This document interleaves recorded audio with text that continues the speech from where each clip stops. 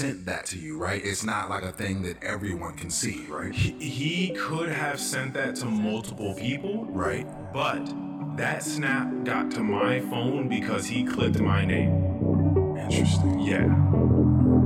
And that's the end of the story. So he shot his shot. From half court. There's just a lot of absolute nonsense.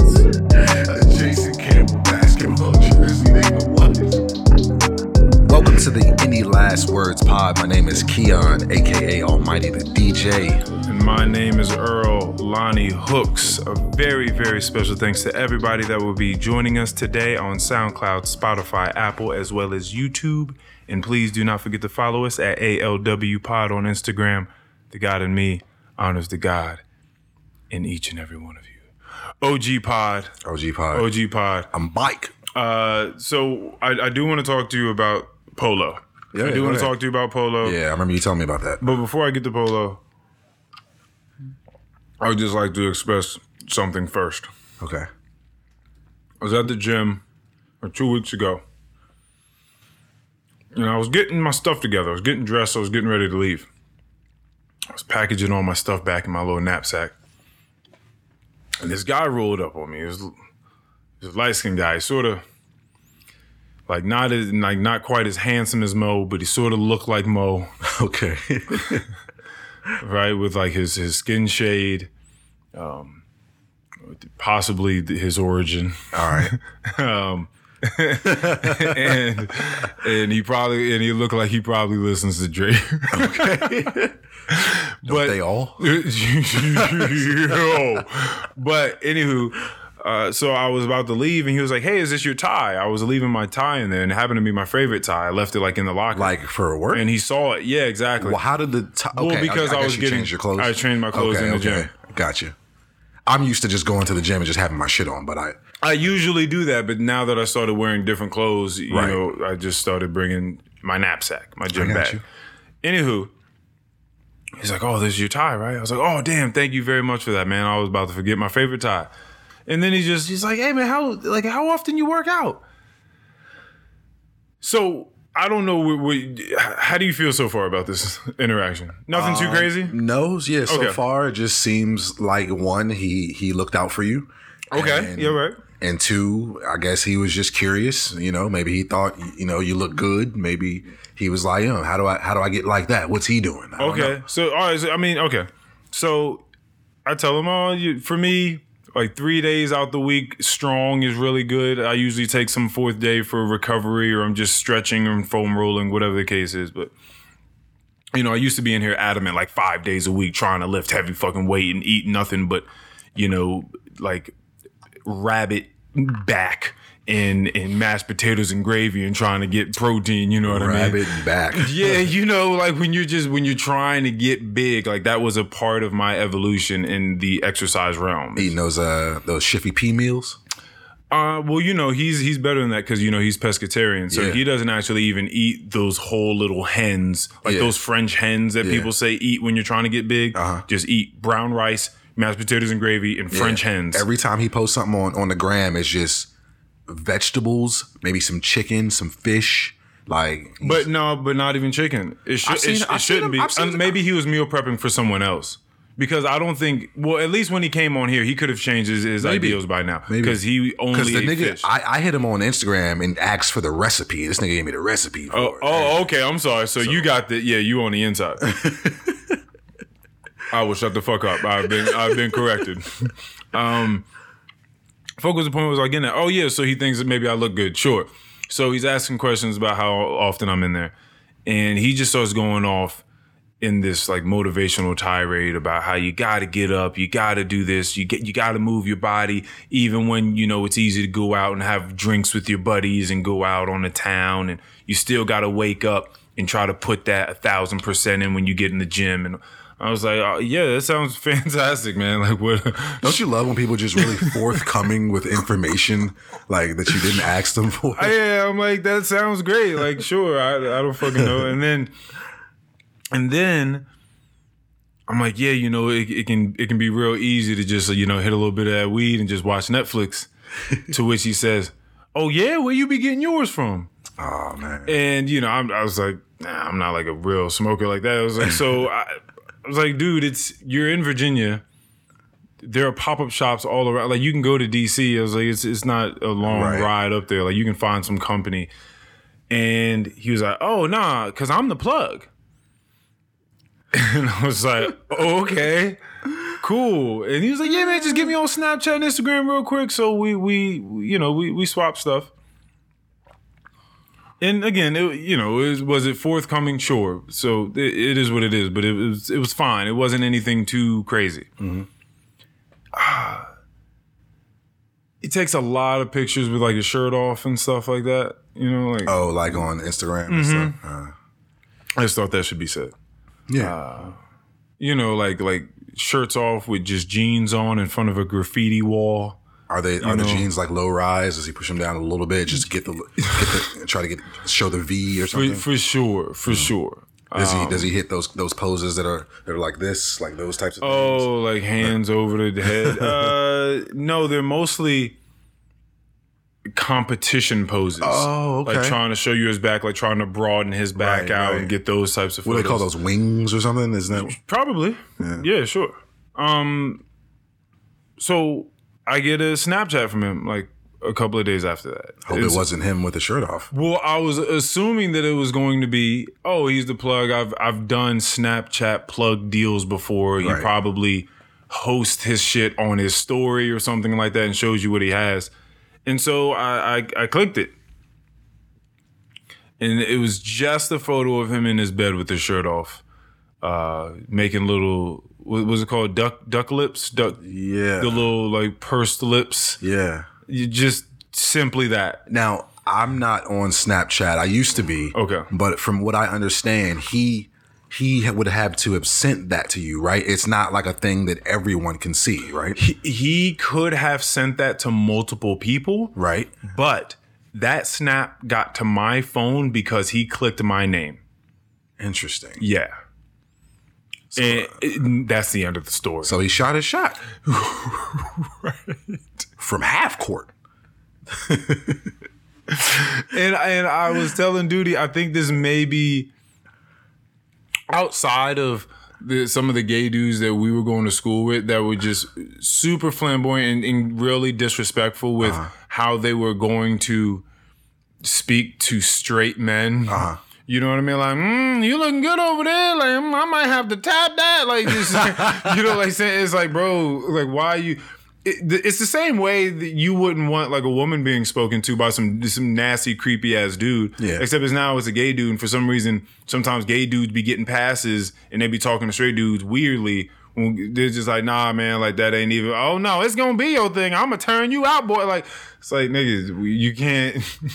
You can't talk Easy to me. Way or the hard you can't way. talk to me like that, bro. Like it doesn't go that way. Like, I mean, anytime I've ever been hit on by a gay guy, it's been some unprovoked physical contact. Wait a minute. Wait a minute. I mean, like, like you didn't provoke it, right? Like, yeah, like because I've been to like gay clubs, gay bars, things like that. They'll just it's kind of a tap on the arm, just to see what you'll do, that type of shit. Nothing crazy. And what do you do when they tap you on the arm? I mean, I look to see what the fuck just happened, and then they're looking at you, and then I just keep going. Oh, okay. Yeah. Okay. So they're looking for a certain eye contact, like when you look over. Yeah. But they see you and they're like, oh nah, he ain't the one. Yeah. See, that's respectful. Though. I mean, but I've even had. But I see the thing is sometimes I get a little confused because that happens too. But I've also had men like I don't know if they still do it, but Park in DC, they'll have they have like a gay night on like. I don't know. It used to be on Sundays years ago. Me and Antoinette, we'd go with, some of her gay friends. And, I had a guy in there one time just kind of come like, Antoinette's dancing, blah, blah, blah. I'm kind of like chilling. You know what I'm saying? I had a guy come just like sit next to me and he was like, what you doing in here?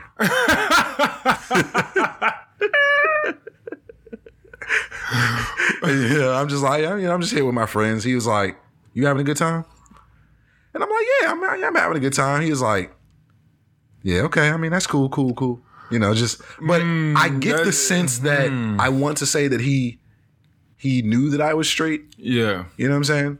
That's, or at least that's the vibe that I took from it. That's what I'm saying, because when I told Duty this story about the guy from the gym, he was like, well, you know, Earl, you do give off a vibe sometimes. And I said, I haven't heard that I give off the vibe since I took out all my earrings that I used to have back in the day when I used to look like a pirate. And I had all these gold loops and I mean, I could see greens and blues and shit. I could see that more so back then. I don't know how, you know, I don't know about now. But. Yeah. Either way, yeah. So he really did shoot his shot. Just abrasively too. Now I'm wondering if he's actually the plug, or if that was just some way to get your contact information. He's the plug. Okay. Nasty man. Oh man. Nasty man plug. Yeah, no, but I just thought that was fucking hilarious, because I can't recall a time in my adulthood openly being propositioned by a man. I don't think so. Again, little flirtatious things, little like things said, but never like, here I am. Right. Like, I'm gonna send this to you and see what happens. Yeah. See if you send something back. It's out in the open. It's there. It's there for you. I know if you want it. That's what's wild too, because I was watching this dude today go up to some women in the gym and, you know, getting their numbers and stuff like that, which who knows if they gave the right number. Maybe they really liked him. Maybe they just thought he was a creep and they tried to get out of there. Hold on. He was talking to like two girls. That's what I was about to ask you. You watched a guy try to get numbers from two different women. He may have been just speaking to one and there were just two there. It was just a friend there and he just said, fuck, I'm going to just approach both of them and speak to both of them. That could have been the case. Okay. I'm not exactly sure what happened. But I'm just thinking, when you start making decisions like that, whether it be at your job or the gym, when you start going to a place that's pretty closely knit and you start shooting those shots, you're going to start seeing these people, and that net's going to get closer and closer and tighter, and your world's going to get really, really small, because that's how things work. There's a guy at the fucking gym that talks to me about. He's like one of these sauna guys. When I go in the sauna, he's in the sauna and he likes to talk in the sauna. And he's always bringing water in there with eucalyptus and mint and some essential oils, like in a water bottle with some water, so he can pour it over the rocks and have that dispersed throughout the air. And he's asking people, hey, what scent you want today? Like, what's it? Like, he's talking to everyone.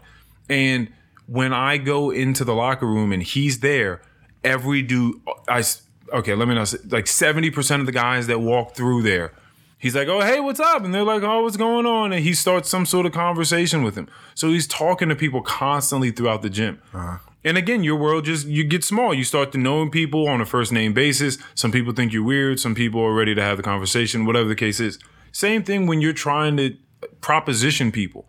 Now, this guy at the gym, now, if he sees me again, you know what I mean? Like, that's the type of thing that I'm talking about. Now we're in the locker room and you pop up next to me at the urinal or something like that. And we looking at each other. Swinging dicks. Is it awkward for you?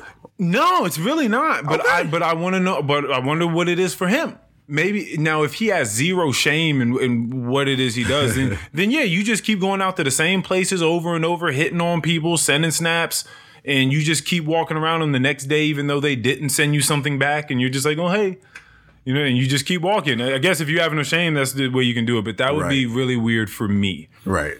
To shoot my shot. Because the way he shot his shot, he shoots his shot. Yeah. Like he did, like this wasn't a one-time thing. So yeah, like this isn't a one-off. So if you're just doing this all the time, I would imagine the gym or whatever would get, if you had shame at all, it would be a weird place to start going to, knowing that you're trying to talk to various people in there. Yeah, that was an aggressive shot. Like there was 5 seconds left, and you needed to make this shot to advance to the next round of the playoffs. We've talked about sending photos before. Yeah, it just to get to that place for me.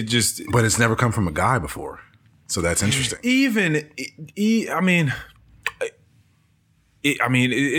a weird thing regardless, because even if you get a photo from a woman that fast, like you guys exchange snaps and Instagrams at the gym, you have all of 2 minutes of conversation with that person, and then a day later they send you a snap and she's in bed with her titties pumped up and poked out and squeezed up from the upside, from fucking upside down angle or whatever the fuck is going on.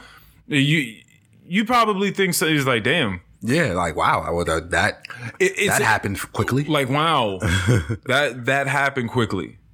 What does that mean? Right. Because I'm not gonna sit here and believe that I'm just so cool that she chose me. It's like, no, this person does this thing probably. Mm-hmm. That's all I'm saying. I just thought that was fucking. I thought that was an interesting moment for me. That is interesting. That's all I had on that. Polo was fun though. Polo was a ton of fun. I think all you guys would have a fucking blast watching it because you don't know anything about it. But I think the competitive spirit that all of my friends have, it mixed and immersed with your love of sports, you would be sitting there trying to analyze it, and you would one, very quickly understand the game, and you would be trying to analyze it and see who's better than who and who you're rooting for and all that sort of stuff. It's fun and it's intense. Who was the nigga out there? Atluma, I believe was his name. Yeah, I think his name is some Atluma. There are people from all different sorts of places. Where was this at? Where did this take place at? This was in the Plains area. So what does that mean? Exit 31 going 66 West. I can tell you that. If you don't know the name of the town. There's not even it's Great Meadow Event Field. Okay.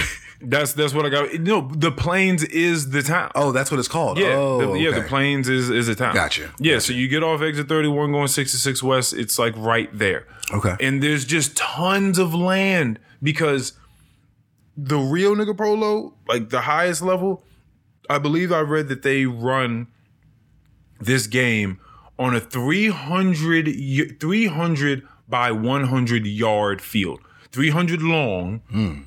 Now, you know, football is 100. So that gives you like something like a point of reference to think about. 300 long. Now you're on horses. Right. 100 wide. And you got this fucking ball and these rods and you're sitting there trying to smack this thing into a goal. It's a coliseum. Yeah, it's like a mixture of fucking like soccer and Quidditch. Have you ever rode a horse? Yeah, for sure. Okay. I used to ride when I was a child. Oh, okay. When I went to Camp Bernie, they used to have up in New Jersey. They used to have archery. I did that. My brother did riflery. That's where I feel like I picked up a ton of social skills. Mm-hmm. That's where I learned how to swim. Mm-hmm. All sorts of stuff. Tetherball was fun. Yeah, all that sort of stuff. Okay. But horse riding, I horse rode for like 5 years in a row, like every summer. Yeah, it's fun. All right. Horses are interesting animals. They're so sentient. Like they feel you. And that's something that's amazing about the sport of polo. Is these people have to become in sync with the horse because the horse is a player as well. Yeah, I mean, it's just like horse races. You know what I'm saying? Mm-hmm. All that sort of shit, whether it be horse races, they have this like horse showings where just horses kind of go out and they just trot. They just trot and look elegant because they're to be purchased and all this sort of stuff. So there's jumping where it's just literal how high and elegantly can these horses jump. You know, it's just like high jump. Yeah. But horses. Who comes up with this stuff? Dude, I don't know. But I mean, it's all extremely fucking impressive. Mm-hmm. And seeing all these horses, so it's 4-on-4. I think the games we were watching, or the matches we were watching with 3-on-3 maybe. But usually 3-on-3, 4-on-4. This was an interesting fact. The USPA, United States Polo Association, is 37% women. So this is a game that is played with women and men. It is co-ed, co-ed sport. And I think it's the only co-ed sport, actually. Interesting. Do they also own the polos? They are, now, is that them? Let me get on to that. How? Because I'm sitting there watching this thing, which, by the way, so beautiful. It has like everything that I love about summertime, which is you sit out lawn or you buy like box seats and then you go sit like right next to it. I didn't have those. I had general admission. Okay. And I sat out on the fucking lawn with the rest of the humble human beings. Okay. Those things, when you get those box seats, those are anywhere between like $200, $400 to go sit over there and set up your drinks and snacks and sit down and be right on the inner rink, right next to the horses. I mean, it's dope. Cause I walked over there. Why wasn't you over there? What you mean, why wasn't you talking about why didn't I purchase that? Is that what you're asking me? Why didn't I purchase that? No, because the admission ticket that I got that for the free. Oh, that's right. You did get that for free. I got that for the free. That's right. That was a perk. Exactly. I got that for the free. So yeah, I wasn't gonna overdo it and be like, you know what, man, fuck this free admission ticket I got. I'm just gonna go ahead and buy this $300 box seat. Like, it's not that serious. Gotcha. Anyway, but you're sitting out there and it's warm out, and everyone has their fucking picnic tables and cloths and their wines and beers and sandwiches and fruits for the kids, and the kids are running around. Everyone's dressed up nicely, and little kids are running around. And as it gets darker, because there are 3 matches, there's one, gates open at 5:30, there's one at 6, 7, and 8.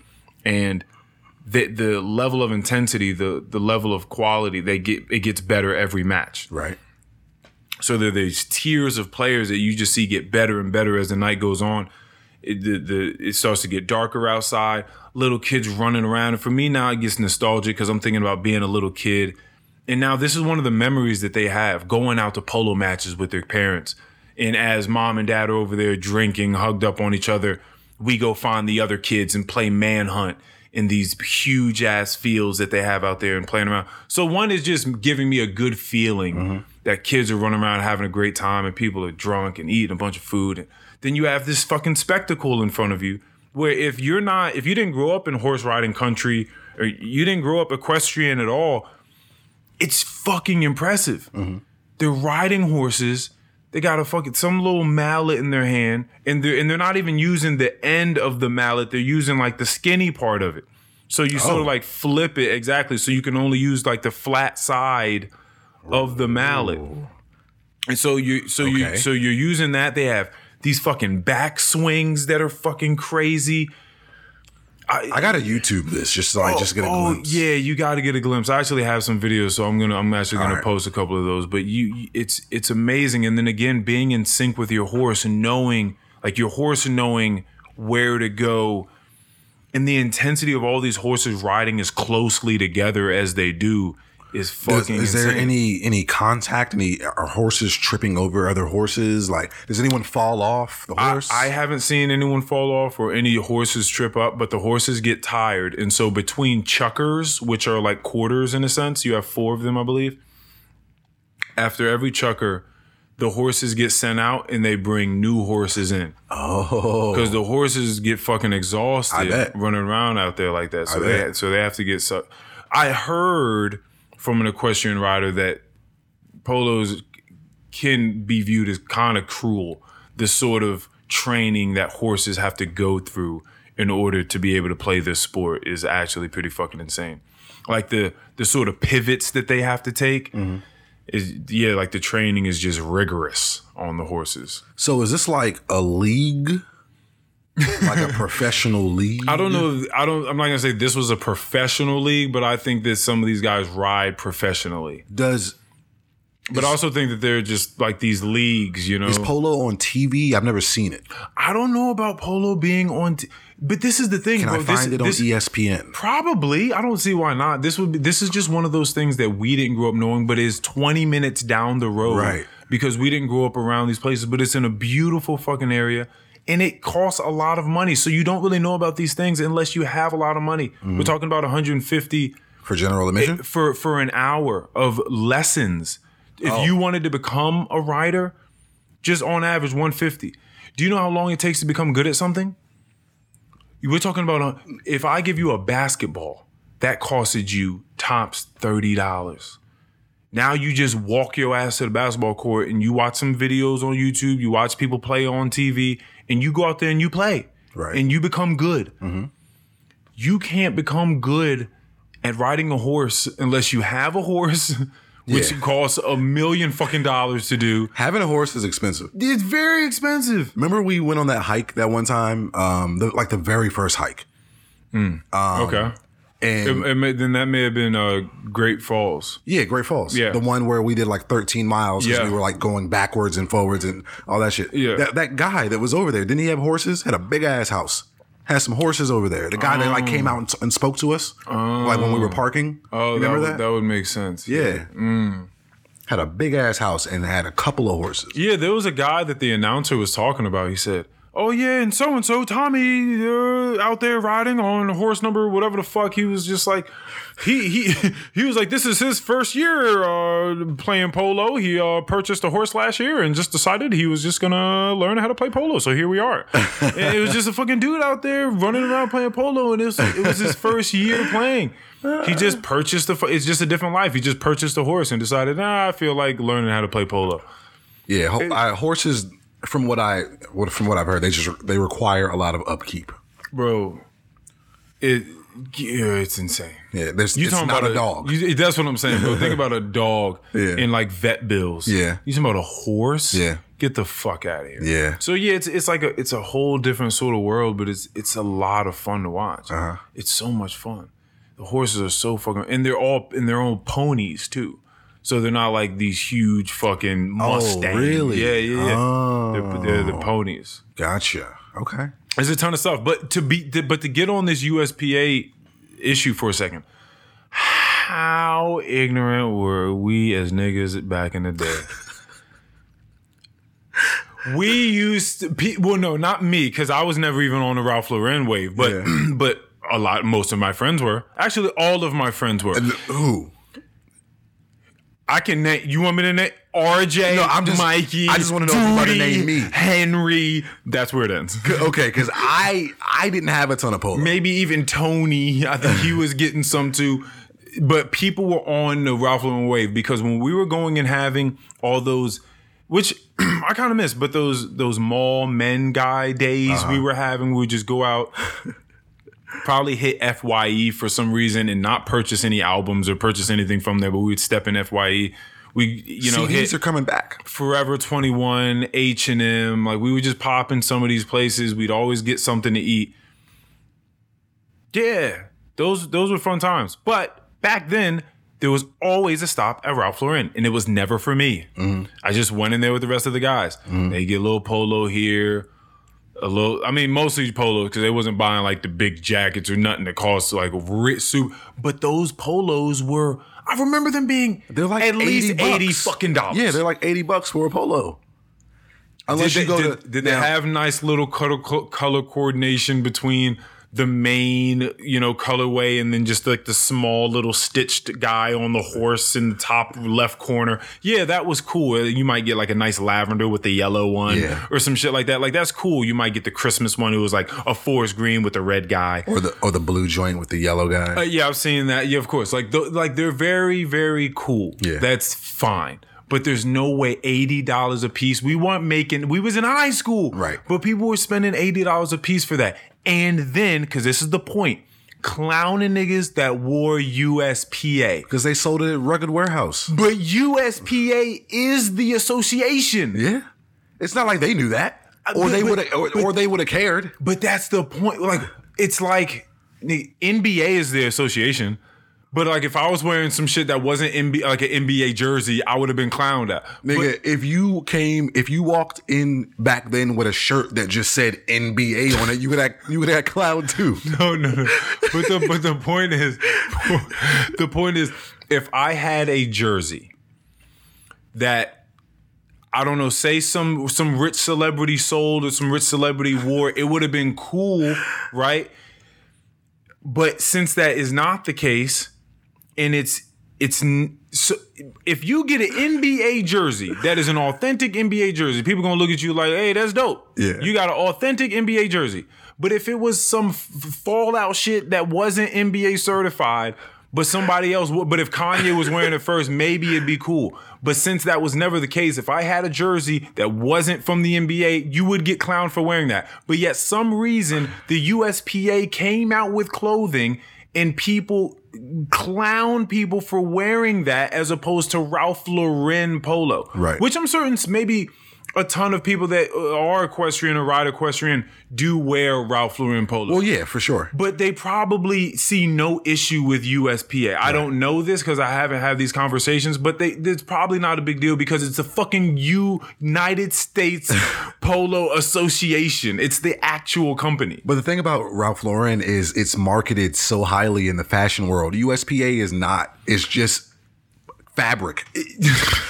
That's what I'm saying. And Ralph Lauren is fabric in a name. So, but what I'm saying is it's a name of a fashion house. It's a name of a person. Hold on. Was it you that, I don't even know if it was on this pod. I feel like somebody was like cooked Mikey back in the day for wearing like, and like, it was like a basketball jersey. It was what did Jarrell say? Because Jarrell was the one that roasted him up. It was a quarterback. It was something Campbell. Jason Campbell? Jason. But it was like a basketball jersey or something. He had a basketball. And this is just what it was at the time. I'm not being inflammatory for the sake of being inflammatory. He had a Washington Redskins Jason Campbell basketball jersey. And yeah, it got because that was when Jarrell was just like Jason Campbell for 3.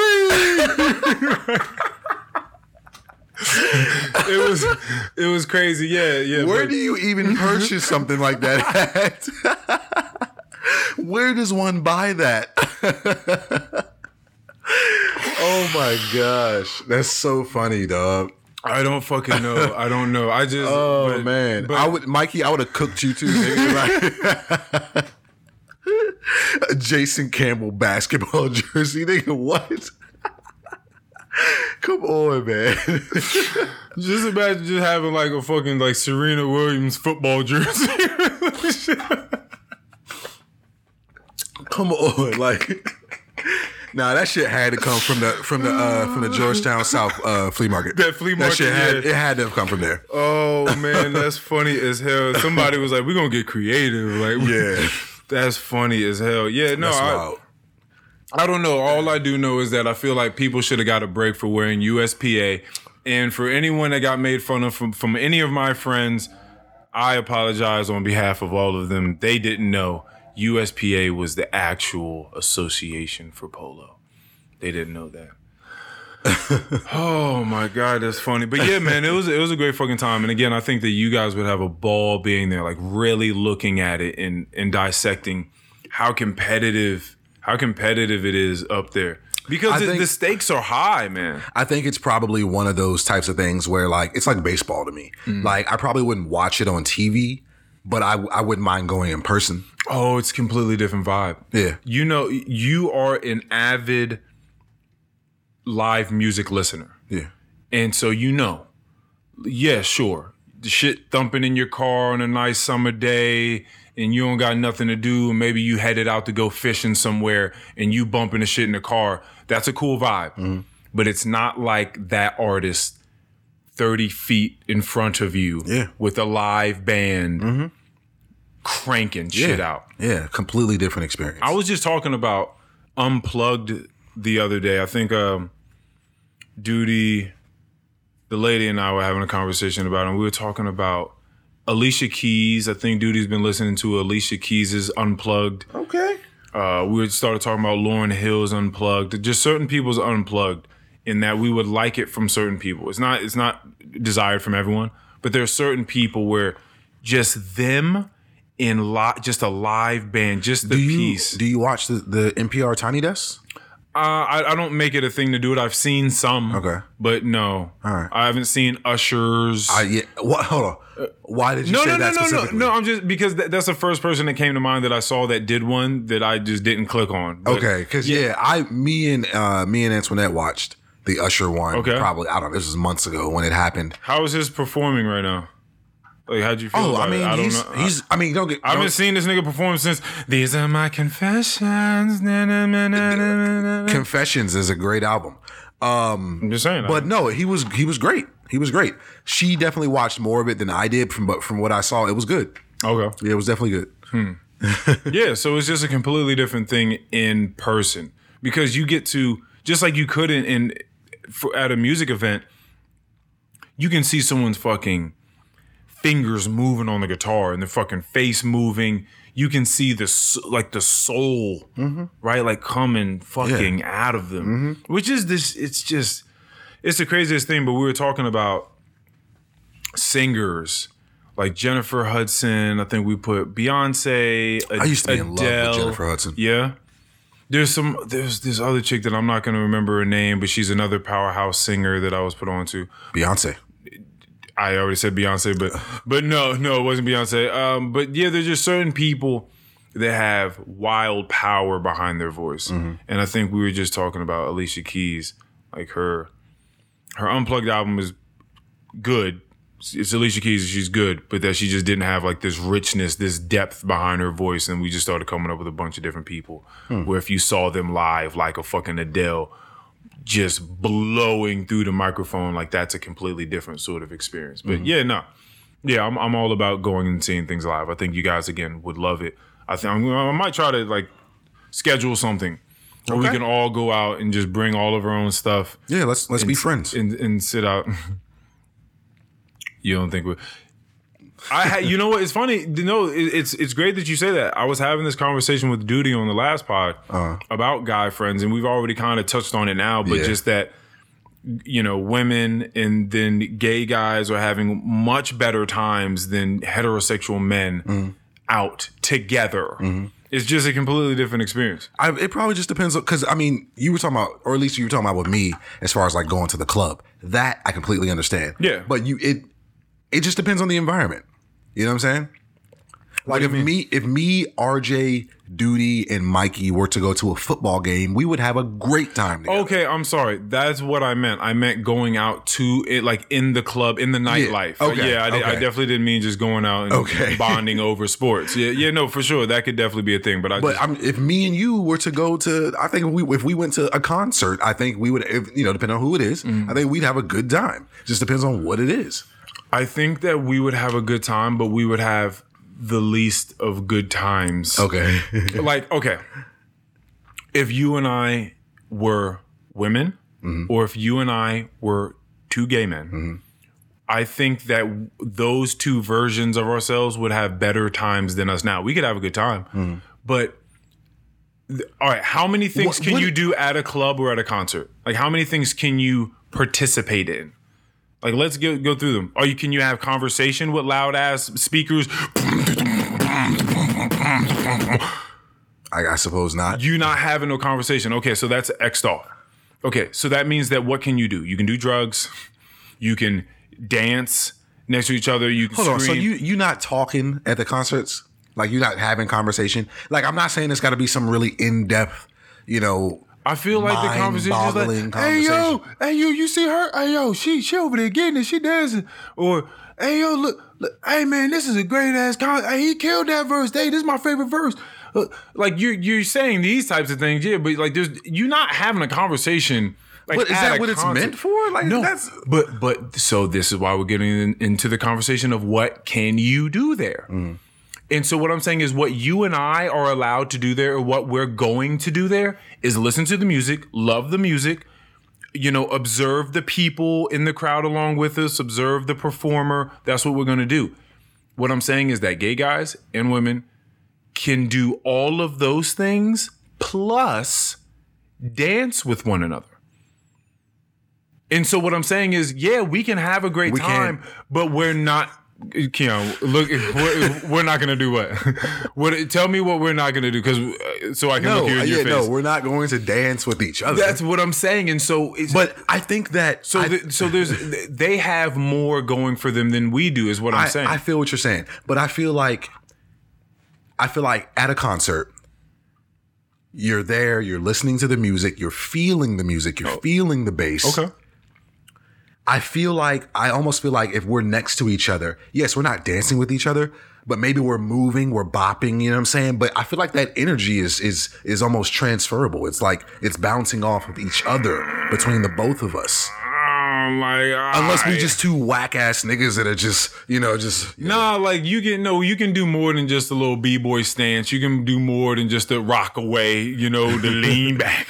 Like you can give them a little two-stepper, whatever it is that you want to do. And I think that, yes, in that sense, I could pick up on your energy, and it's like we're both here having a good time.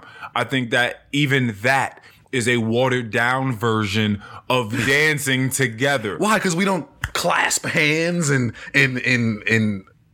But you don't think. But if you didn't care about the fact that you don't want to hold your man friend's hand in your hand and look in each other's eyes, and if that wasn't there, if you didn't have those worries, you don't think that would be an increased version of this side by side, shoulder to shoulder dance you're talking about, Earl? I agree with you.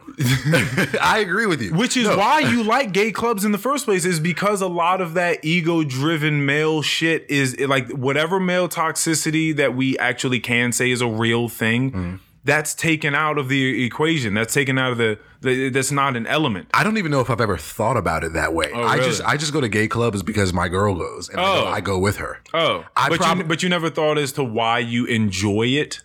Aside from the fact that you're there with your fiance, like, well, the thing about it, like, I'll go to gay clubs, and honestly, 9 times out of 10, I'm only there because she's there. I don't have anything against gay clubs, but I don't know that I would have just stepped into one off of a whim without an invitation. Right. You know what I'm saying? Like, someone says, "Hey, let's go try this out," and I'd be like, "Okay, I'll give it a shot. I'll see what's up with that." Okay. You know what I'm saying? But you didn't make any further observations as to why you were enjoying your time in there. Like, it's good music, drinks, like any other club. Oh, so it's just like any other club to you. So you didn't really spot anything differently aside from the fact that it was mostly gay people inside of it. Yeah, pretty much. Oh, okay. Well, I would have thought that maybe you would have seen a lot of like. I'm not worried about the testosterone in the room when I'm in there. I would think that it was something that would come out because I'm observing, and it's not just observing just to people watch for the sake of people watching. People watching in this level of observation I'm talking about, at least at a bare minimum, is about security. It's about knowing that the nigga behind, like to my right, hasn't been looking at me for the 5 minutes before this and is about to punch me in my jaw. Like, okay. Just scoping, like, what is happening around. This person got his shoe stepped on a second ago. What is salud? Thank you. What is he about to do? Who is he looking at? Who does he blame for this? Does he blame everyone in the club? Like, who's he upset about? Is he about to slap this chick because salud parte dos? Is he about to slap? Is that part 2? Yes. Did you say Yes. bless you part 2? Yes.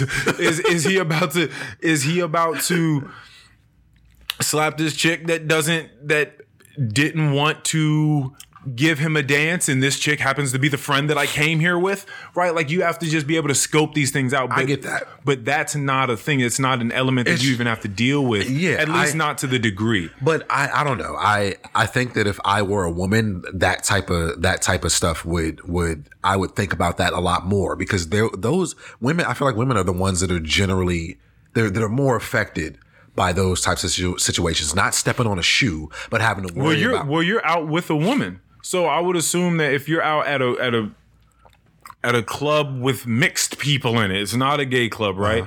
And you go there, you would be aware, not just on your P's and Q's, just waiting to pounce on a nigga for making the wrong move or saying the wrong thing, but just aware that she's comfortable wherever she's at, and however, I mean, I'm always aware of that, but like when I go out with her, I'm not concerned whether a nigga is gonna like try to get at her like in my presence. Well, no. I'm not talking about from that sense of like having envy, of this guy having this. Well, no. It's not even about envy. It's just the fact that like I feel like we give off the energy of like, hey, we're here together, so like nobody's even gonna like even try that. Yeah, you know what I'm saying?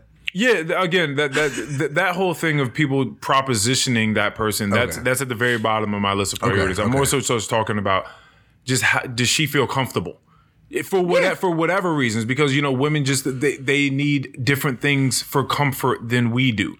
So I'm just wondering, do you feel comfortable where you are with whomever is around you at the moment, all that sort of stuff. Now, another thing you got to understand is that I'm not going to certain places. Like, I'm beyond going to the spots where like I really have to keep my head on a swivel. Like, I don't go to those type of spots, gay or not. Like, I don't go to those type of spots. Yeah, no. I'm with you. That's why I'm hanging out at the polo matches. You know what I'm saying? It's like, there's no risk out there, really. Yeah, like the spots that I go to when I do go out, because I don't go out I don't go to clubs like I used to. Yeah. You know what I'm saying? But when I do go to places, it's not even those kind of spots where I feel like I have to be like, where I feel like, you know, maybe I'll get into a fight. Like, you know what I'm saying? Like, I don't, you know, and you know, I don't even keep like, it's just not the type of energy that I have. Yeah, like, no, I understand. I don't go to those places. No, I understand. No, you definitely don't want those things. Either way, I thought I'd just throw those observations out there. Live music is awesome. Polo's awesome. I'm certain these gay clubs are awesome. Sure. Go to one. Yeah, I mean, I definitely would. But from what I've heard, I need to go with some sort of access. Like I need to go.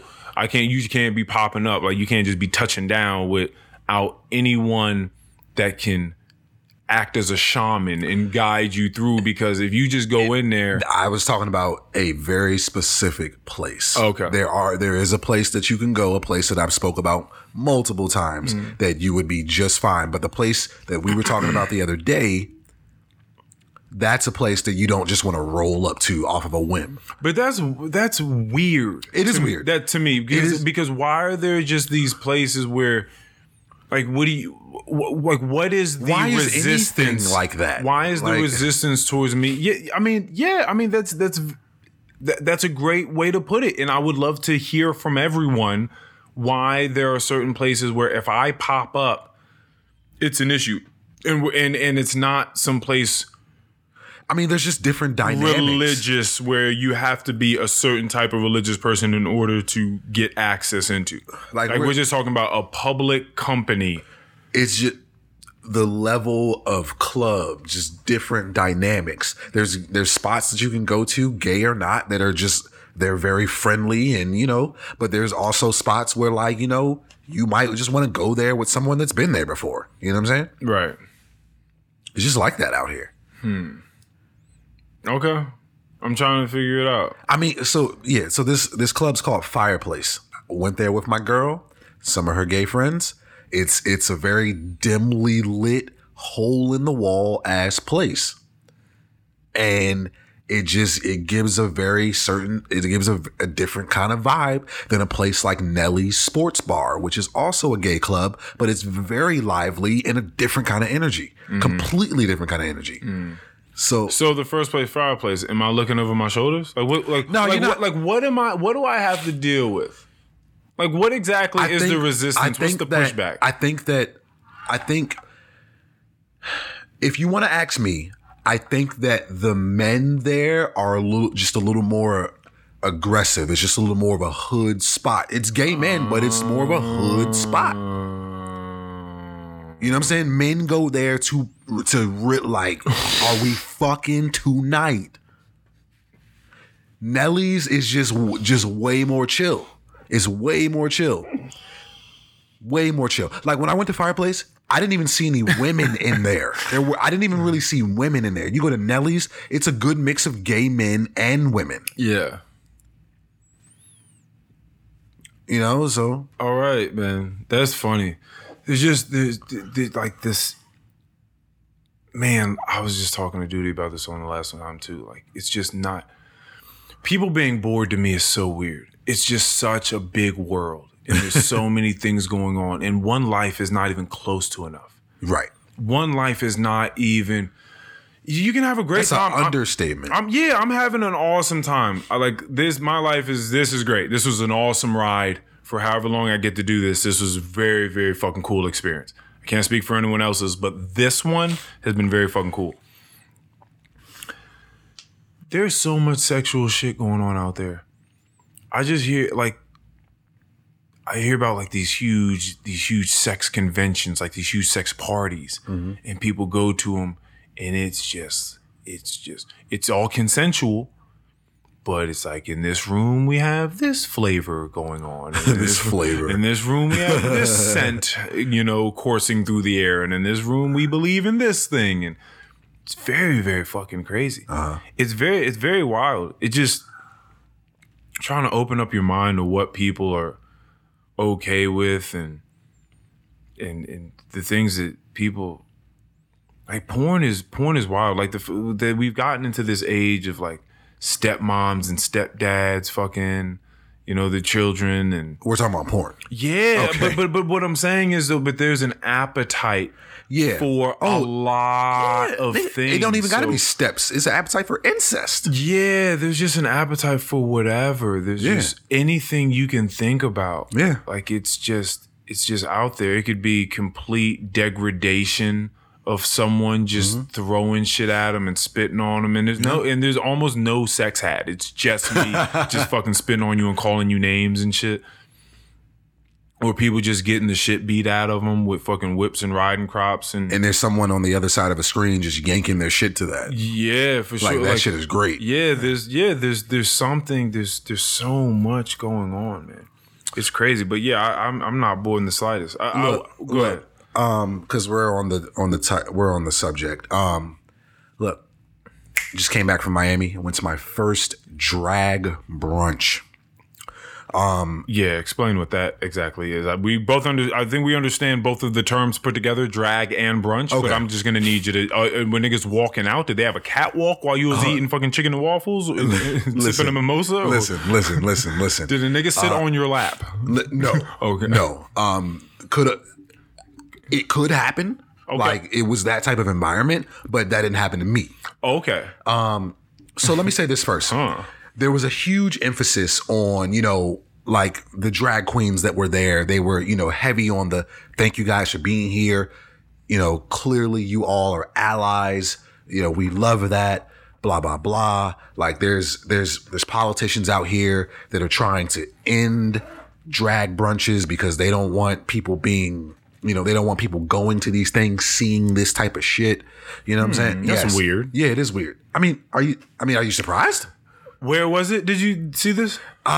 Wait, this was in Miami. No, I'm sorry. You don't have to say the place, but it was in Miami. No, this was in Miami. Oh, no, I'm trying to think. I feel like no. I'm not Miami saying. wait, Florida is not really a Florida's liberal. Republican as shit. So maybe they don't really. But you know what? The thing about Miami is like its own different world.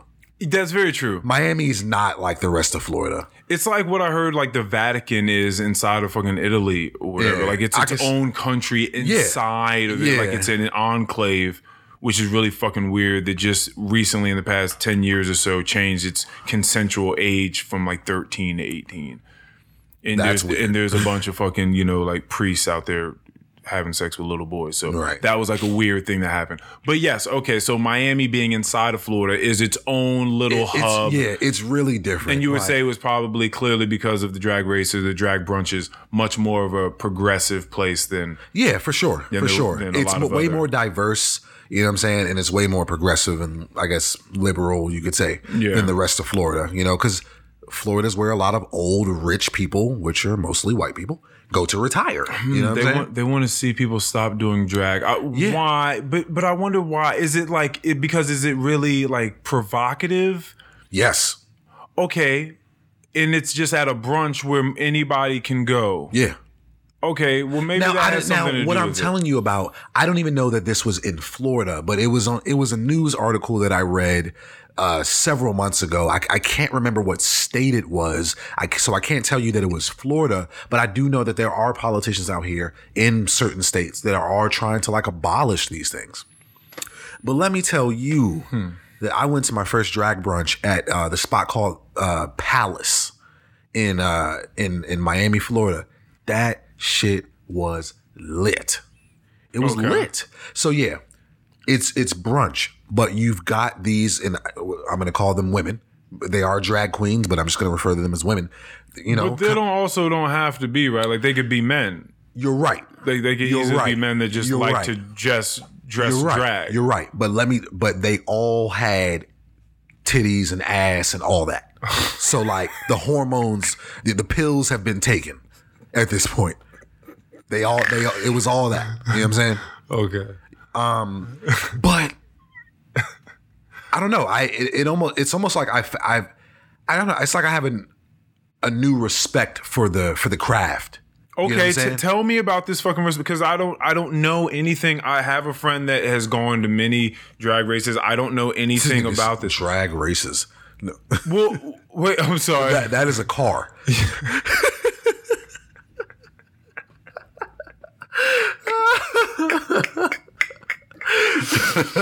What do you call them? Just drag events? What do you... Drag brunch. Just a drag No. But if it's not a drag brunch? It's just a drag show? I don't know. Yeah, like what are those things called when they're just walking out? Just drag competitions, I suppose. Yeah, I don't know, maybe. Yeah, because they're walking catwalks and stuff like that, and they're being judged. Like but no, a drag race. I'm sorry, is cars. yes, those are cars. Yes, I'm sorry. But yes, so I don't know anything about them. So here's the thing. You know, we're all sitting down. It was like we were like a group of 6 or 7, something like that, and like the first one that came out, like super comedic. Like had niggas rolling. Everybody was laughing. By the way, for people that don't understand, rolling means laughing really hard.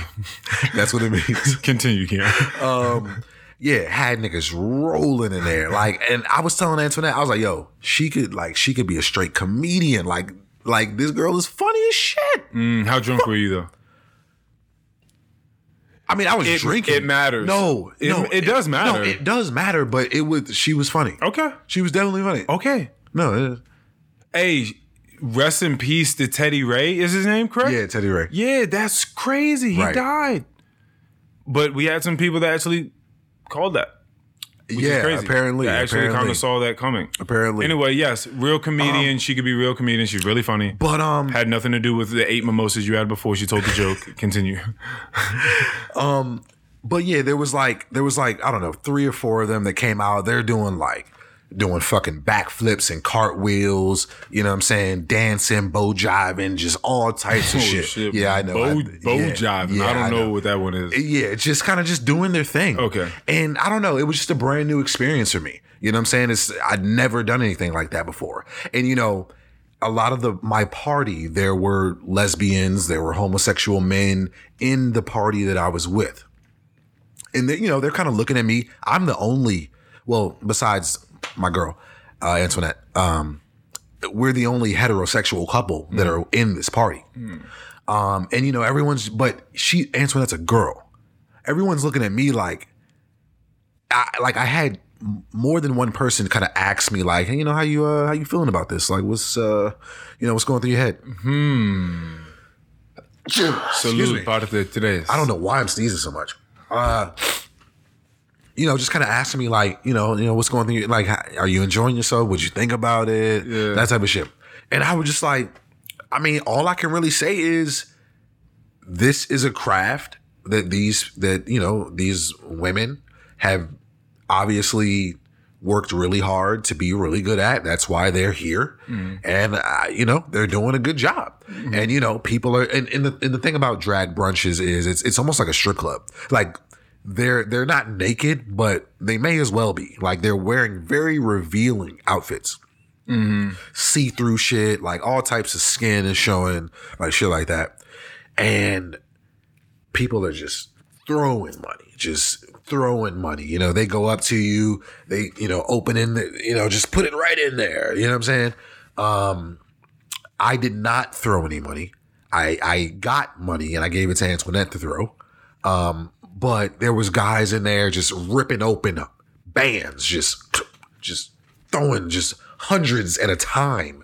Like it was lit, man. I had a great time. I'm not gonna lie to you. I had a great time. You don't have to lie. I'm glad that you had a great time at this drag brunch. I'm glad that you had a great time. Again, like I said, I've never seen anything like it. This just makes me think about MDMA, which is ecstasy. Because I've just been watching this fucking Michael Pollan docuseries, How to Change Your Mind on Netflix. And I just think about this super lit, let's all love each other, have a great time fucking feeling, like rave parties. And I think that if you really get into these drag events, like if you get into that world, we're also just talking about like super gay clubbing out. Like you enter this realm. Exactly.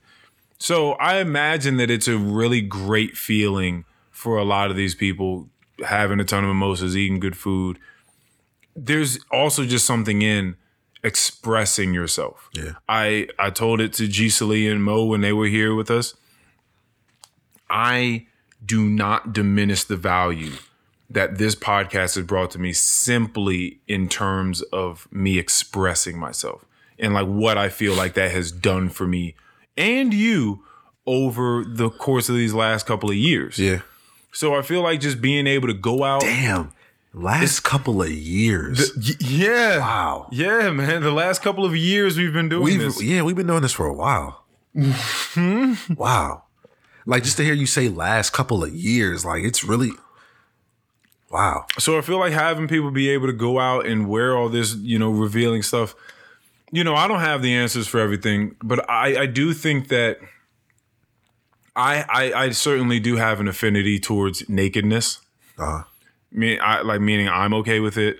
I'm okay with other people being naked. Like I don't really, and there are other places in the world where it's much more accepted. Yeah. So if it truly isn't some trans hate from political groups and political ideologies that want to suppress them being able to do brunches like this and hang out and all that sort of stuff, if it isn't that and it's about just anything provocative just being out on the streets just for people to be able to look at and see at an easy glance, that part would make a whole lot more sense to me if it was that way.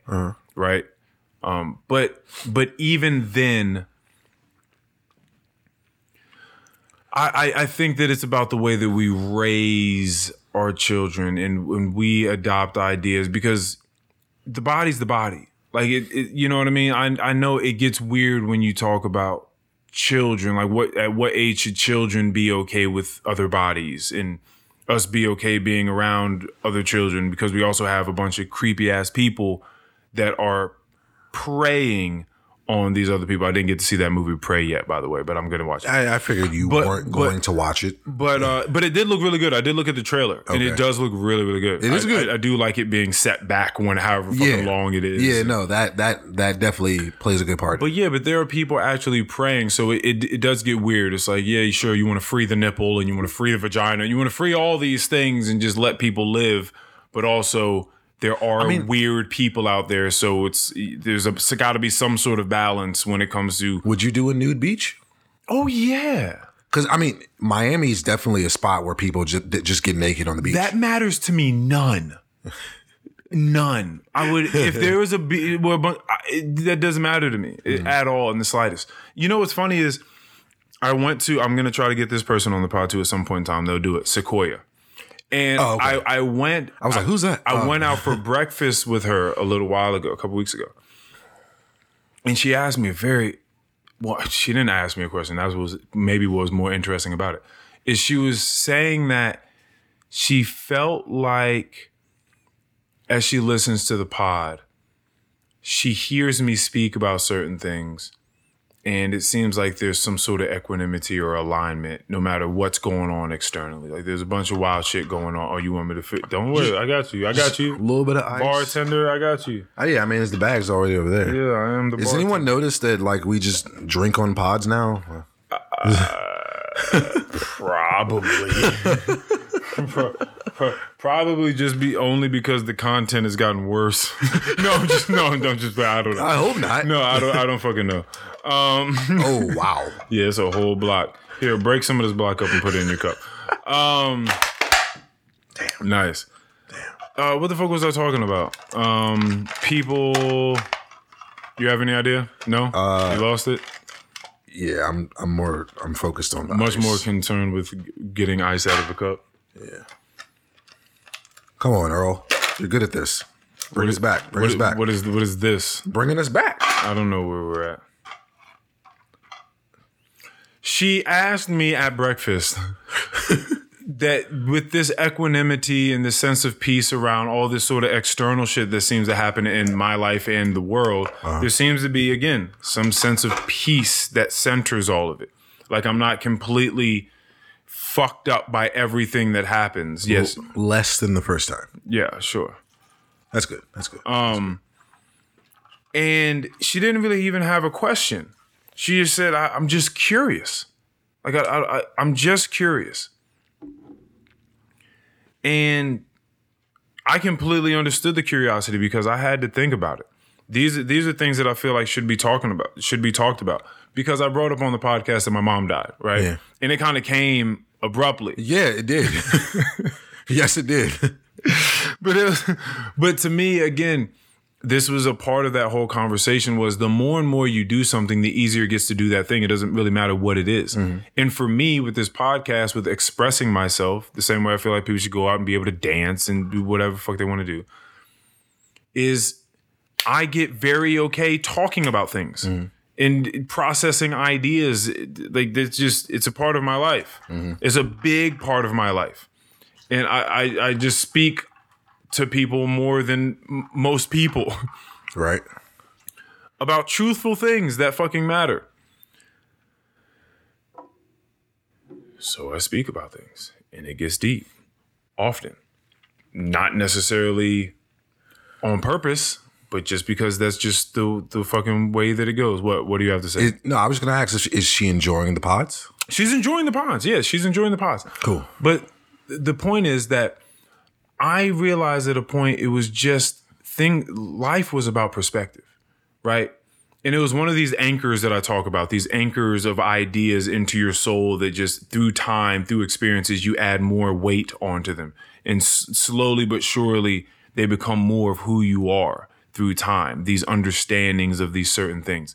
And for me, death is something that's very hard for people. I talk about it all the time. I think about it, enough to just know that it's something that happens. We're all going. Is it not hard for you though? It hasn't been yet. Okay. So I'm still waiting. I'm still I'll still be, I'm still open to it being a thing at a point in time. Uh-huh. I don't see it happening. It's something that I have established within myself, that we come, that we go, that I share the moments with the people that I care about holistically, presently. Yeah. I've made peace with all that stuff. So when people go, they like I think it has a lot to do with the fact, because I've crazy as it sounds, I've been waiting for something like this to happen to you. You've spoken to me about this before. I've been waiting for something like this to happen to you just to see how you would process it. Yes. And I think that the two most recent deaths in your family, one being your grandma, was, I want to say, natural. And one being your mom, natural due to the circumstances. Yeah. But I think that, I don't know, if it's something a little more tragic, maybe it affects you differently. You know what I'm saying? Because sure, people die all the time. And tragic, it's because what you're saying is being robbed of life before life should be taken is what you're saying. I could see that more as from my grandma's point of view because she was like fucking 173 years old. But you're talking about my mom being whatever age she was. No, I'm not talking about that because your mom was your mom and we. So you mean it needs to be someone that's closer? Well, not even, listen. So my cousin, yes, the way that he went out, yeah, suicide, real crazy, very traumatic. You know what I'm saying? Like that type of shit, it just hits differently. You know what I'm saying? And death is something that I'm not going to say that I've partnered with it to your extent, but I just feel like it's when something like that happens, where it's just kind of like maybe out of nowhere and it's very traumatic, just how it all led up to this moment. Well, again, it would have to be traumatic for a certain set of reasons. Yeah. Like you and I can look at the exact same thing and me be completely okay with it, and it traumatizes you. Uh-huh. So it like that would depend on what it is going on, which is why when I'm having this conversation with this friend, I can't give them every bit of my life that has led up to this point, all the decisions I've made, all the conversations I decided to have, all of the psychedelic experiences I decided to deeply observe within, all the books that I've read, all the poems I've recited, all the poems I've written, all the paintings I've done, all the music I've written, all these types of things, all these different avenues towards trying to figure out where the fuck I am. There's a friend of mine right now that's trying to figure life out. And I know exactly what it looks like. They're trying to figure out where they sit in the world, how they should navigate it, who they should be, who to call on for answers. And they're just going to shamans and having like random people in fucking huts telling them, oh, I'm speaking to the angels. The angels are saying this. You should do this. This person's your soulmate. You actually signed a soul contract before you came into this world with this person, and this person and you, they're meant to be soulmates, but that doesn't mean that you stick together forever. It just means that you're intertwined for the remainder of your life here, for however many eons that your particles stick around, because you know energy can never be created nor destroyed. So you're getting into all this ridiculous metaphysical shit that none of these people actually understand. Mm-hmm. And if you take someone that's vulnerable and doesn't quite, like they're looking for something, they're hopeful, and they're looking for some way out. They know that there's something deeper to connect to, but they don't know exactly how to get there, where to start, who to listen to, who's worthy, who's trustworthy, who's a lying piece of shit and is just using all these buzzwords to get ahead in life and sell some books or fucking podcasts or some tours out somewhere. And so you don't know, but it is, at the end of the day, perception. Mm-hmm. It is going through these steps every day to try to figure out who you are and how you are to be doing these things. So I can't just bestow to you my view on things. Right. Again, I'm open to things happening in the future, but I can't bestow to you the level of overwhelmingly known okayness inside of my being. Mm-hmm. Because when you get outside of us really being the center of the universe, which we are not this earth and not us as the little ass organisms on the earth. Mm-hmm. We enjoy ourselves. We come here, we learn some shit, we build some shit, we share some shit, we die. It continues to happen over and over and over again. But when you just look at yourself in your impermanence and your trivialities of life, your absurdities, the minutia of the human life, as well as the beauty of it at the same time, because they can coexist. Right. The weight just sinks further and further down into your soul. Further and further down. At some point, if you think about it enough and you have conversations about it enough, again, truth is something that I deal with. I don't try to stray away from conversations with myself or with other people. And when you do that, you get down to shit and like what matters and what happens. If so-and-so decides to leave this planet in this physical form that is close to me, whoever that person is, hypothetically speaking, that is a decision. And this is my brain process. Again, that is a decision that they decided to make. They no longer wanted to be here. Mm-hmm. It is not my prerogative for them to be here. That's not my choice. I still have to remain here and live and do things. And again, this is one of my biggest things as far as cogs in the wheel of perception for me. I do not condition myself to think in terms of deficit, meaning I don't have this. It would be really cool if this person was here in my life right now. It'd be really cool if I was over there instead of here. Well, if I had it's just who is in front of me? What do I have? So I'm not, so somebody will lose someone. Right. Let's think about this. Let's say you have an estranged person in your life, a friend, family member, something like that. You guys don't really speak at all. Meaning you don't really know the updated version of that person. You don't really know them. Mm-hmm. That person dies. Now you sad. They were never there to begin with. They weren't in your life to begin with. Like all the moments where they weren't physically in front of you, they weren't there. You were doing something else. You had your boss in front of you or your daughter in front of you instead, or a fucking spreadsheet in front of you that you had to fill out by the end of the day. You had something else going on. They weren't there. So them being dead and them being alive is almost the same. Mm-hmm. Well, go ahead. I think that when someone makes that. Well, hold on, because I need to finish this because I just landed on almost the same, and people are going to be like, so you're saying it doesn't matter if people are alive or dead? So I need to finish that up because people are going to think that was a crazy way to end off. It just means that when things are not in front of you, they're not there. Mm-hmm.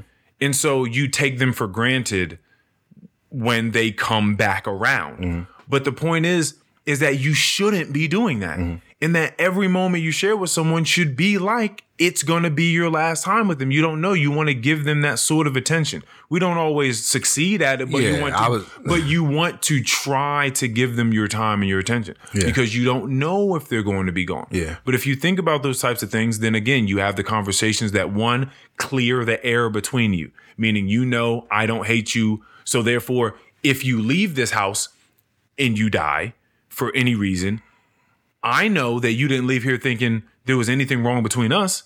That could have never been the case. So I don't have that weighing on me. And I've already been through the process of people come and they go. We're all going to go. I don't think that I'm not so self-important where, like, if I was leaving, if I was transitioning out of this world in this physical form I'm in right now, that it would be the biggest deal. We come. I don't know if that's going to be any better or any worse. It could just be a rest. It could be me being reincarnated as something else for my 700th life. It could be it could be like what it was before I was born, which I don't fucking remember what that was.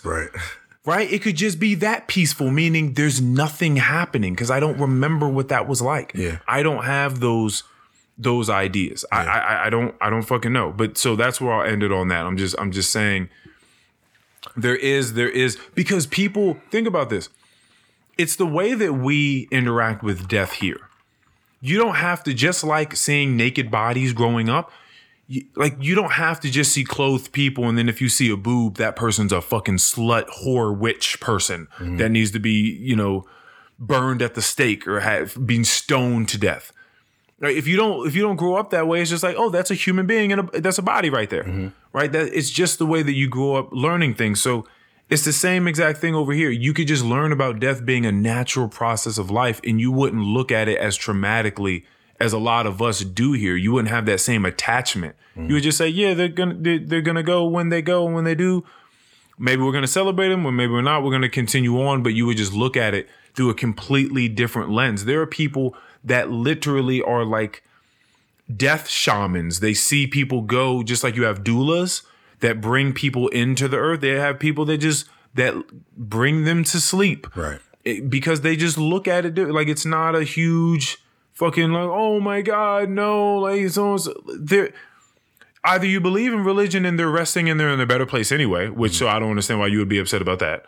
Or there's just nothing, and their consciousness has been zapped, and there's nothing. There are no remains of them, which is fine because again, it was like before you were born, and so it's not like you're dealing with any pain or anything. There's just nothing. None of the lights are on. Like nothing is happening. There's no sensation whatsoever.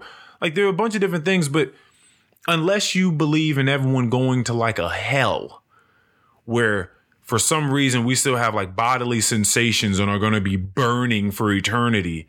Which I don't see that being the case. I think it's a story to incentivize people to do other things, but I don't know if that's going to be the case. Unless you believe in that being the thing, I don't really see why it's such a bad thing as far as the actual transitioning. Okay, I don't want this to come off as though people think that I'm a murderous son of a bitch. Like I'm not saying that. I just as the actual act of passing, not murdering people. Right. I feel like I have to be very, very close with my words right now because this may be a little shaky for certain people because they haven't conceptualized it this way. But that's where I stand. Again, I'm open. We'll see what happens in the future when people continue to pass. I got you. We shall see what happens. It gets very interesting. But perspective has always been. I've always been interested in like a transition in state of mind, right? So imagine like you're sad. For whatever reason being, like, so you're young and your parents wouldn't allow you to get the fucking new game that you wanted or something like that. And then the next day, like you go to sleep, you cry yourself to sleep. You're fucking upset. Like all your other friends are going to have this game, but you don't have this game. And so you go to sleep. You're really fucking upset. It means the world to you. You're a kid. There's nothing else that matters except for this game. You go to sleep, but you wake up. And when you wake up, there's kind of not so much as big of a deal as when you went to sleep and it's sunny out and the parents are going to take you out for Sundays and it's a good time. Maybe your friends are going to be there. It's a much better time. So at a young age, because I dealt with dumb shit like that, as we all do, for sure, I realized that you can just be different people and your whole perspective can be completely different depending upon if you have a cone of ice cream in your hand or you didn't get this game system that you wanted, that you told your parents you wanted, or you fell in love for the very first time, or you got your heart broken for the very first time. All these sorts of, or you smoked weed or drank for the very first time. All these things play with these neurochemicals and make you a whole different person, make you feel so different about the world and the way that you're viewing it at the moment. And I've always been like kind of aware of that. And then more so as time went on, I'm like, wow, we can be all different sorts of like people through time. All these varying circumstances that change how we feel at any given point in time in the day, let alone like a week or a year, just the day. And so I thought, well, if that's the case, then how do I hack that? Like there's got to be a way to build practices or build things that can change my perspective. Because if there's a capability of mine to be in a happy or holistic state where maybe I'm not, again, joyful, like it's not that, but I'm at peace. Like I feel okay about whatever's going on. I know that the dumb person, the dumb thing that this person did was just, they were working off the software they had at the moment. They were working with the information they had. They made a terrible decision. That doesn't bother me anymore. I realized that this person said this mean or hurtful thing to me, but I also realized that they're in a hurt place themselves and that they don't understand the full scope of the whole situation. So they're trying to make me feel bad because misery loves company.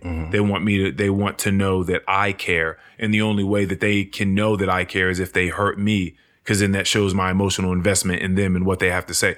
Right. So you start to learn these things about people and your perspective about life changes. Right. You're like, oh, people are just people.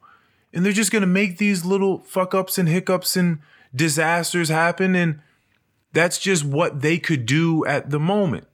Like things just sort of slowly start to spread out and calm down. And you can see things for what they are. But I realized that it was all perspective though.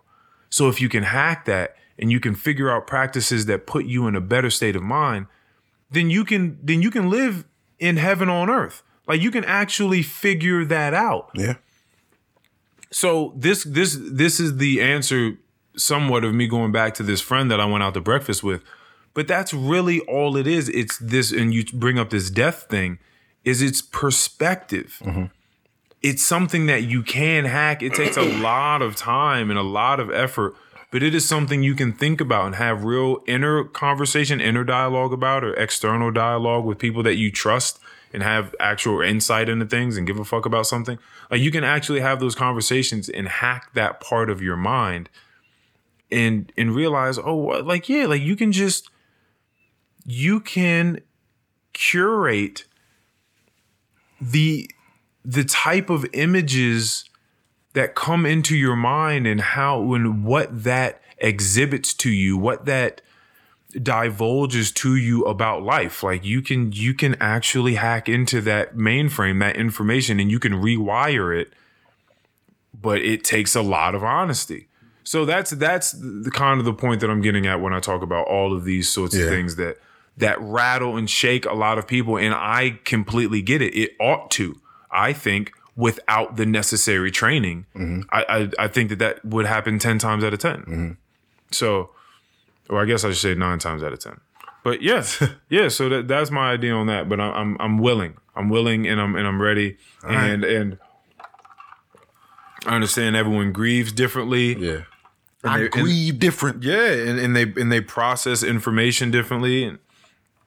And again, the circumstances in which the way some tragedies happen matter. Yeah. I get all of that. I don't know. I think for my specific situation, when I'm talking about my cousin, it just leaves a lot of unanswered questions, a lot of why, a lot of how. You know what I'm saying? Okay.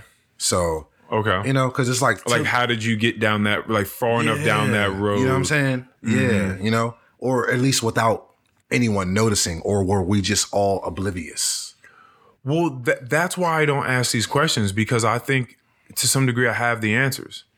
Like, you don't have to have the specific answers, but there are answers, such as if this person did that, one, they no longer wanted to be here.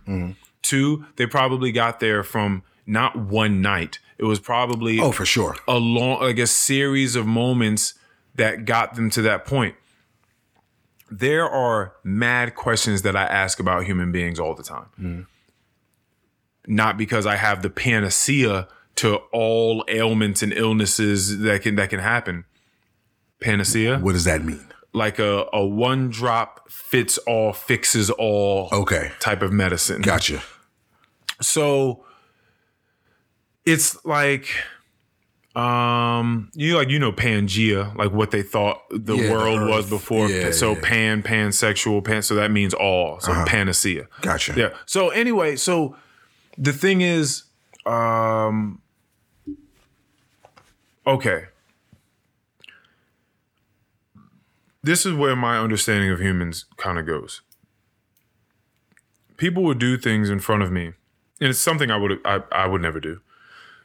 But when I see them be mean to someone, or do anything that is sort of like ignoble, like be mean to someone, discourage someone for no reason, lie maybe for personal gain, or to again mask truth so that you can hide away in lies and deception and remain comfortable, whatever it is.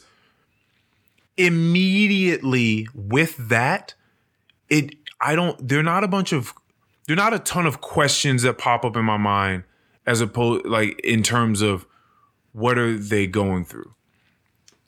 This is what I do know. I know that I don't know the specifications of what that human being is going through, but I can tell you quite a few things about that person.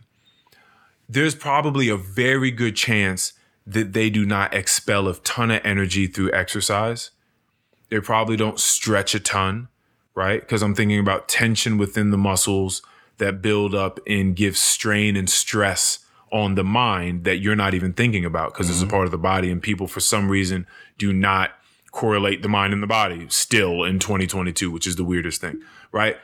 They probably don't have super in-depth, meaningful, vulnerable, cathartic conversations with people that can do that. Right. They probably don't find themselves doing something on a daily basis that they lose themselves in.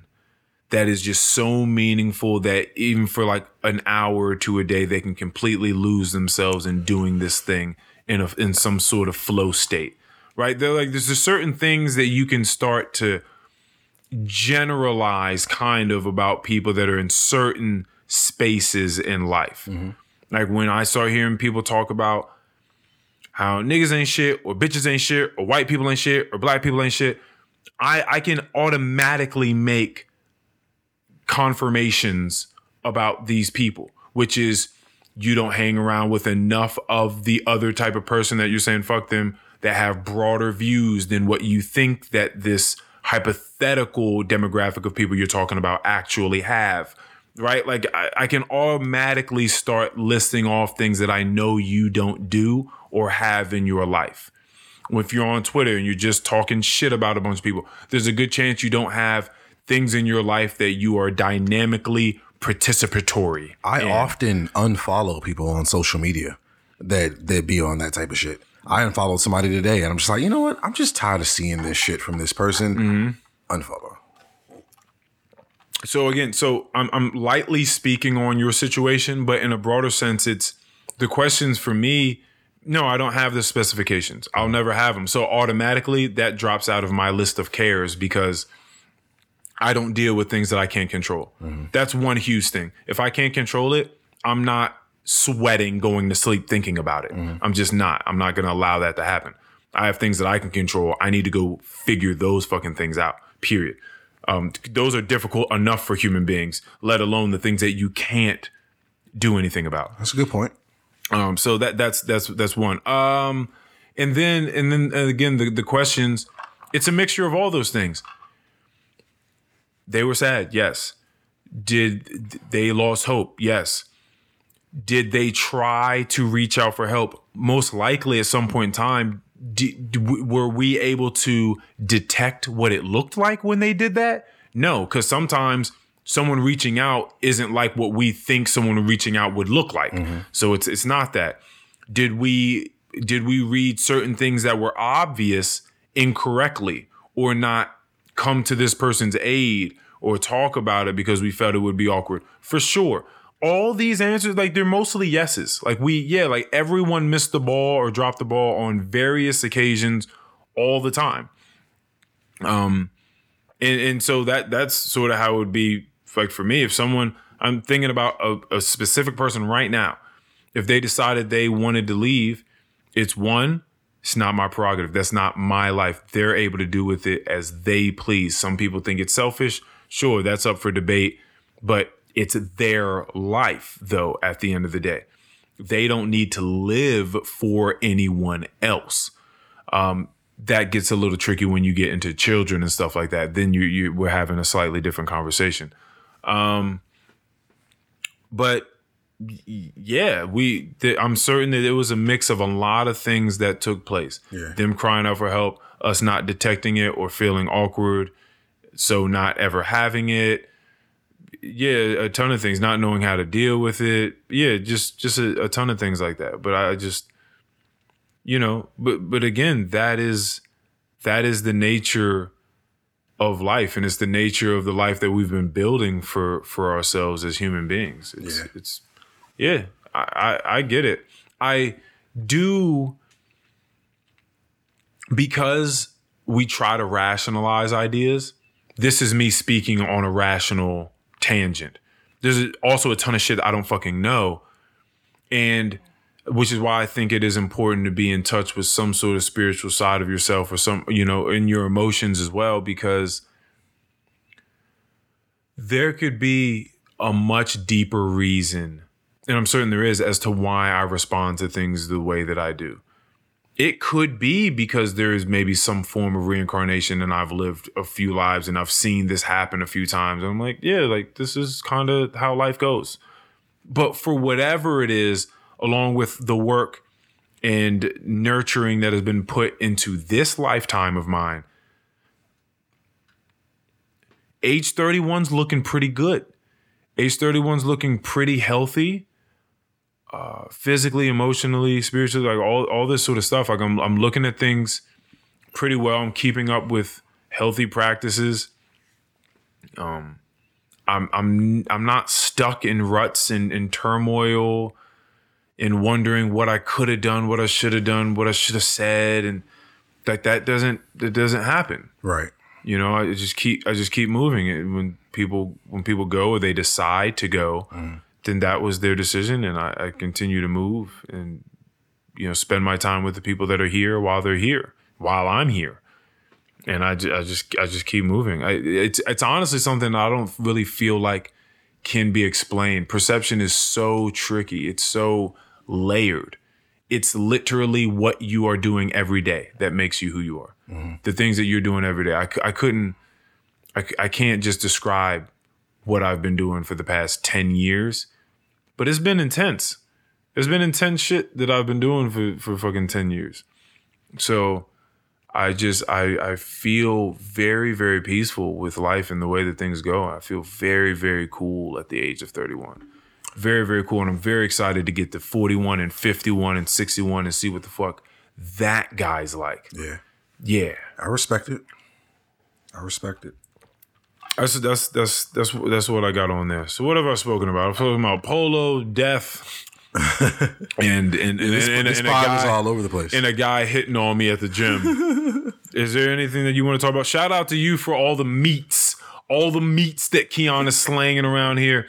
The pate was really cool. Again, I learned a lot about that it is cooked, so you can just eat it looks like it's raw out of the package. Yeah. It's cooked beef liver. Right, but sometimes with things pork added, like pork added.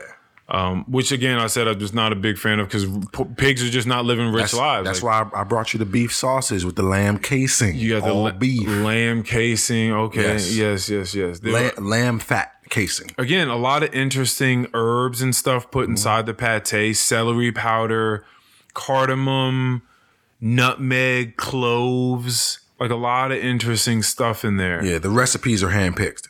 Yeah, it's not just some shit a nigga Googled or like they're handpicked. It was really, really nice. Yeah. Again, I had that with the shaved steak that kind of looks like bacon, but it's just real thin, so it cooks really easily, very quickly. Yes, it does. You got to be aware of that. The shaved steak cooks very quickly. Yes, it does. But having that with some eggs, avocado, the pate, that was really good. The New York strip, which I used for a salad I told you about, that had fruits and vegetables and nuts and all sorts of, and a poppy seed dressing that went in there. That was delicious. Mm-hmm. I'm going to get into the ribeyes. The pastrami. Do it. But yeah, no, I mean, shout out to you. Again, this is insane. The amount of all the pounds of meat that you are slanging around, throwing at people now. This is it's crazy though. It's so much. And what's funny is I haven't been eating meat as heavily, but I am now. and it's because it's free. Yeah, for sure. I mean, it definitely does cost, but it's also something I didn't make it wasn't an objective. Like I didn't have to be eating a ton of meat, but along with my exercise regimen changing through life and it being more about sustainability, it's a lot about cardiovascular. It's about stretching. It is about strength, but not trying to put too much stress on all my joints and bones and things like that. With all the different evolution of that. Mm-hmm. Yeah, like a little bit of red meat here and there, throwing that in some stuff and some nice, It's there, man. Just freeze it. Use it whenever you want. Yeah, so shout out to you for that. All you got to do, if you don't, just tell me to stop. I won't bring it. If you don't want it, I won't bring it. I'm sorry if I seemed as though I was inappreciative when you came here with the bag. It was a lot of stuff, and you have to understand this is still weighing on me how much you're able to have. It's a lot of food. The plug. Yes. Yeah. You sending any snaps to people recently with your shirt off? No, I'm not. Oh, okay. Yeah. I'm not even on Snapchat. Oh, yeah. Anyway, is there anything important that where are we at? We about an hour and a half in. Is there anything you wanted to talk about? No, but I do want to say yes. Shout out to Catherine the Goat. Catherine the Goat. Shout out to Catherine the Goat. She knows who she is. Yes. Thanks for being a listener. I really appreciate it. Well, we really appreciate it. Yeah, I enjoy people listening to the podcast and just talking to me about all the different elements as to why they like it. Like, oh, I love just the jokes here. Or maybe this one is just really fucking deep podcast where some people have come up to me and they're just like, favorite episode is when Keon cried easily. They were just like, that was just like, and then y'all just cut the episode at the end. Like they were like, that was the one. Like that was the one. I was thinking about that pod the other day. And still, like I had a slight bit of anxiety, really, about like, oh God, what do people think about that? Oh, that's funny. And then it died off very quickly because I'm like, nigga, that pod was like 50 episodes ago. It's over. It's done. It happened, and there's nothing you can do about it because it's funny. People have already. But it's again one of those moments that connects us all as humans. Like that's the real. That's really some people's favorite episode. Yes, for sure. Yeah, we've done 130. This would be 132. But like, bro, yeah, that's crazy. Yeah, man. Listen, bro. Again, just raw emotion. Again, I can't speak to everything that got me to being this person, but there's something I've just clearly just an expressive at my core. I came into this world, and good thing I was born in a country where there was free speech. Free speech, quote unquote, these days is weird. Yeah. But free speech. I don't know what I would have done outside of it. Like I would have had to, have stuck with one of the other domains one of the other disciplines that I used to try, like photography or painting or, guitar. Like I would have had to stuck with one of those and even those would have been difficult because it would have still been my ideas, but just placed on a canvas or on a song or something like that. So I have to, I'm just speaking the truth. Like to me, it doesn't matter. So when you talk about these things, it's so weird to me that we live in a world where the things that are truthful are like hidden, or people don't want to talk about them. Or like, it's really weird to me. That is the truth. Mm-hmm. When I started doing psychedelic drugs and I started stepping into these other realms where shit was just truthful, it was just like what it was. It was no longer the narrative or the layer, the filter that I put on it through all the conditioning that I had growing up as a person, right? It was just like all that shit was lifted, and it was just, this is a person in front of you that's smoking crack right now. That's all they are. They're just a human being, and they're smoking crack. They're not like, again, there's some nasty, evil, decrepit human that just smokes crack and they're gonna steal everything from you. It was just like a human. This is in Tampa, and right? he just happens to be smoking crack, or whatever the case is. It just happens. He's just smoking crack. Could have smoked anything. Or today could be the last day that he smokes it. It could be that. Like, I don't know. Most likely not, but it could be. Most likely not. But what I'm saying is, all those narratives, those stories that you tell yourself about things that have been indoctrinated into your psyche from fucking Dare back in the day, or your parents, or whatever fucking propaganda or media that you've seen growing up, like all that shit lifts. If you didn't like black people, that shit lifts. If you didn't like, well, at least for me, if you didn't like white people, if you didn't like this type of person, this type of person that has this idea or wears this thing or chants for this football team instead of your football team, whatever it is, all that shit lifts. It's gone. And you're just looking around at people and things. Mm-hmm. And you're like, oh, fuck, we're all the same. Like, that's just what happens. Oh, we're all the same. A lot of people can't lift that veil. Well, that's why I said the psychedelic drug. It's easier when you just take a shortcut. Sometimes like that shortcut happens. But what I'm saying is, you can, because I want to speak to the people and just saying that it's just weird that we try to hide the things that we are. We, like you said when we were talking to G Salih, like we all have trauma, we all have all these things going on, but we try to act like we don't. Mm. Like, that's just what it is. So for me, for a long time, and definitely through the podcast, I was a lot of me before this, but definitely through the podcast. I think if it's true, I'm saying it. If it's true, I'm saying it, because what else am I supposed to say? Am I going to consciously lie so that I can make people that are listening happier? Fuck that.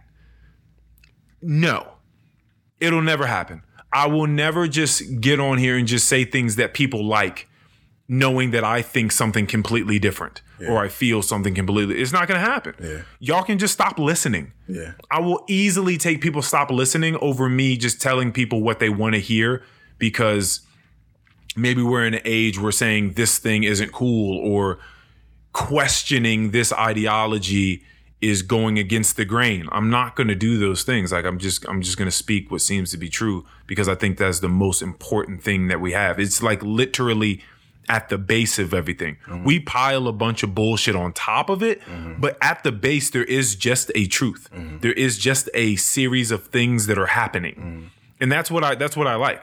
So when you talk about this thing, I understand and I completely appreciate and value who you are, even if that is encased within anxiety about speaking about things that you feel about your family or whatever the case is. But I love that you're working through that, through this podcast and through other things in your life. I'm certain with your fiance. For me, this is all that's coming. It just makes sense. We're gonna be here, and in a blink of an eye, because I've been experiencing this recently, how just quickly days go.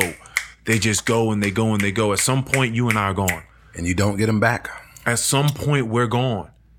We think about it. High school wasn't that long ago. We can think about high school. It wasn't that long ago, but guess what? It was. For you, it was like 12 years. For me, it was 11. I remember them hallways. It was, that just happened. That was just then. We were kids riding on bikes before that, having a good time. We were kids just at fucking birthday dinners or birthday parties, just eating cake, playing fucking pin the tail on the donkey before that. And before that, we were being fucking cradled in our mom's arms.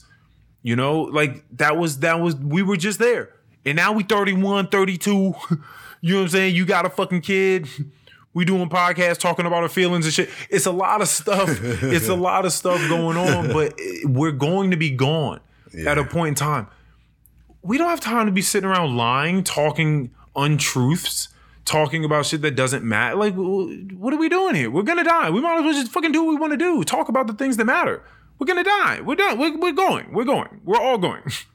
So we're all going. So we should just be real until we're gone. Like, it makes no sense for me to be otherwise. I feel it. Those are my last words for the people. I feel it. Those are my last words. I'm done. I swear to God, I'm done. Episode 132. Man, I wonder how this is going to be taken by the people.